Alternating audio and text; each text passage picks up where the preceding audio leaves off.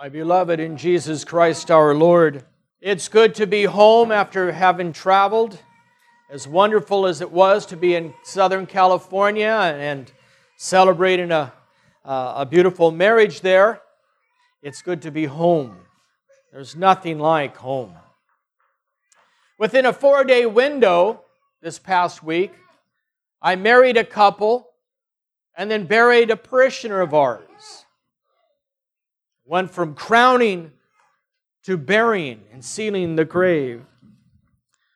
The one who passed away was our beloved parishioner, who I always called to her my lamb, Roxana, the aunt of Dominic Suchu. She would always come Saturday evenings for the most part, and she'd sit over on that side.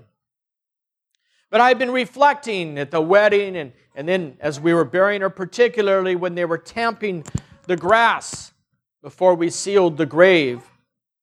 And I was thinking of St. Paul's words in his letters to the Philippians. He said, I wish to know Christ and the power of His resurrection. I wish to know Christ and the power of His resurrection. We have a wonderful gospel today, a gospel about Jesus raising the son of a widow. We see how Jesus was moved with compassion and stopped the party and touched the boy and raised him. And everyone rose up in a clamor saying, a prophet has risen among us. God has visited His people. And they're saying this because they remembered what happened earlier on in their history about how Elijah and later Elisha would both raise a child that had died. The raising of the body is certainly a magnificent thing, but that's not the real miracle. I wish to know Christ and the power of His resurrection. As I reflect on those words and I look in the scriptures for today, I see one word that stands out, and that's compassion. Compassion He had. What is the power of the resurrection that it has to do with compassion? And this is it. It's not in the fact that Jesus raised some from the dead. It's who He was. It was God in the flesh that stood among them. It was God in the flesh that touched the child, the young man, and raised him up. That is the power of the resurrection. That God became a small child. That He lived a life of a man. That He would suffer. That He would die. And then rise. We see another raising Jesus does later on. When He raises Lazarus. That's the last gospel I read before we seal the tomb. And we see again the power of the resurrection. Jesus comes up and He sees the crowd all weeping. And it says that He is moved with the deepest emotions, and then speaks the words, the shortest verse in the Gospels, He wept. He wept. God became man so He could weep. God became man so He could touch. God became man so He could speak. God became man so He could be united with us. God became man so that He could destroy the gates of Hades and raise us from the dead. The power of the resurrection is love. Love is what compelled, to use our human, anthropomorphism, our human words in the mouth of God. Love is what compelled him to do all that he did.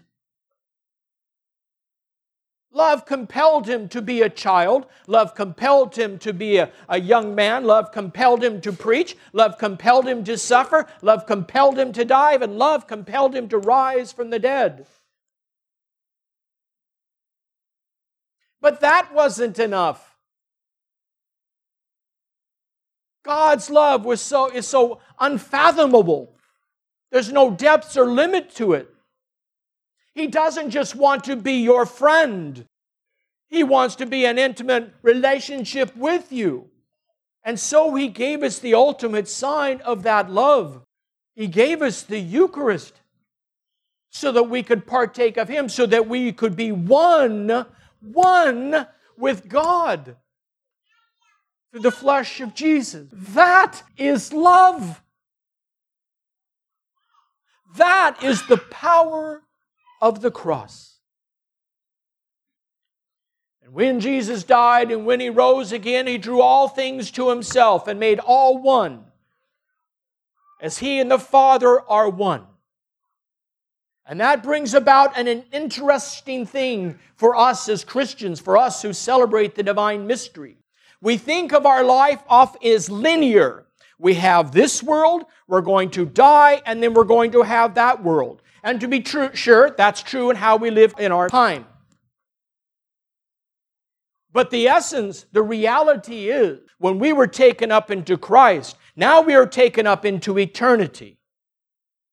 And this is where Father Alexander Schmemann, of blessed memory, a theologian who taught at St. Vlad's Seminary, was just all about, his whole life was taken up with this. It's all eschatology. It's all eschatological. Everything we do is about the end of our life. But not waiting for it, we have it now in part.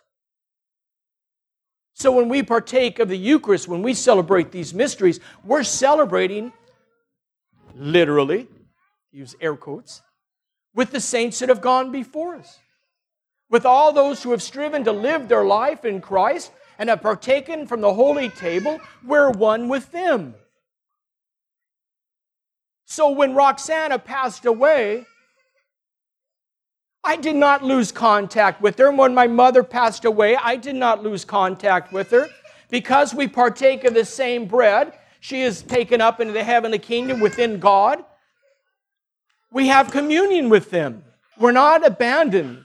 And this shows how catastrophic, and I'm going to use that word, it's strong, but it's important. It's catastrophic of sin. Because sin cuts us off from that communion.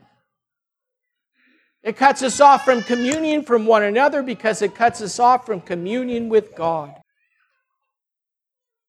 I wish to know Christ and the power of His resurrection, and that is love. That is a sacrificial love that did all for you and I. So that we not just could walk with Christ, but we could be in Christ and we could be one with Christ. And He brought it all about because He became man. And He could elevate us to be God by our participation in Himself. The power of the resurrection was that Jesus was moved to compassion.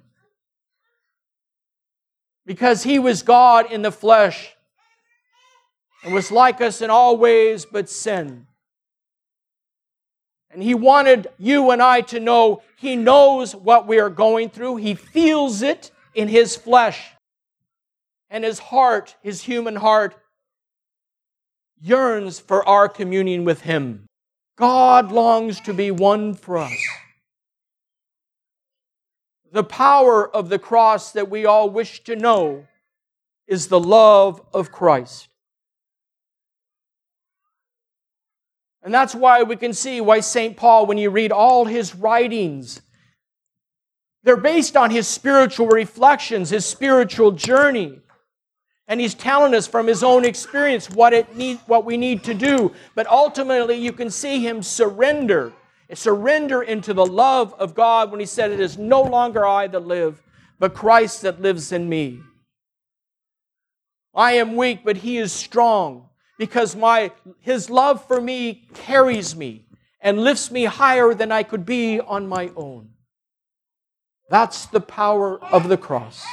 That's the power that was present at the widow of Nain. That's the power that was present at Lazarus, raising of Lazarus. That was the power that was present with His resurrection. And that's the power that will be with you and I, both in this world and the world to come.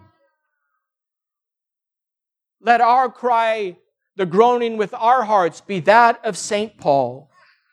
I wish to know Christ and the power of His resurrection.